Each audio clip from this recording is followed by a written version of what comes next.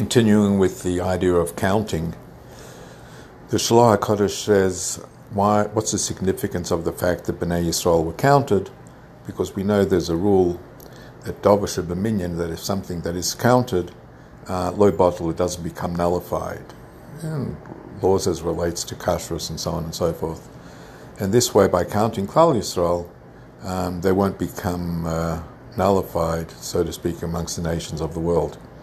So the Rebbe in Teres Menachem Chelik Lamed Gimel asks, when we speak about an item not becoming nullified because it's a Dovash B'minyan, for example, eggs, you buy a dozen eggs, you don't buy eggs by weight. You don't have to actually count the eggs.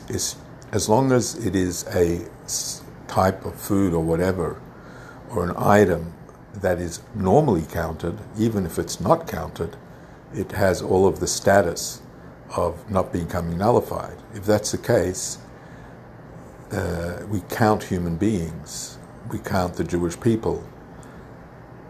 We don't have to actually count them, as long as they fall in the category of potentially to be counted, because that's how you assess a situation. You number them, not by weight, then you don't have to actually count them.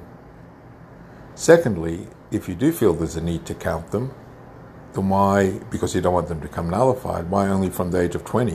What about children under the age of 20? Aren't we concerned about them as well? The Rebbe says that it is true that potentially there would be no need to count them because they fall under the category of objects or items that are counted. However, we want that the Jewish people, Klal Yisrael, should have an impact on the world.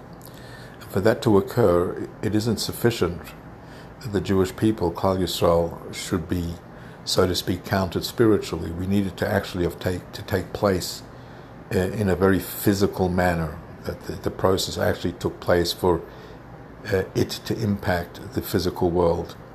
And that will explain also why there was no need to count Yidden under 20. Chas v'sholem, that we should speak about that we don't care about the nullification of Jews under 20. No, they will be protected by the fact that they fall under the category of being counted, and there's a spiritual count. But they don't need more than the spiritual count, because till the age of 20, one is engrossed totally in the study of Torah. It is only after the age of 20 where one, so to speak, leaves the house of study and ventures out to the world. And in that situation, we want that the purpose is to impact the world. And when you impact the world, we need to be counted in a physical manner. Have a wonderful day.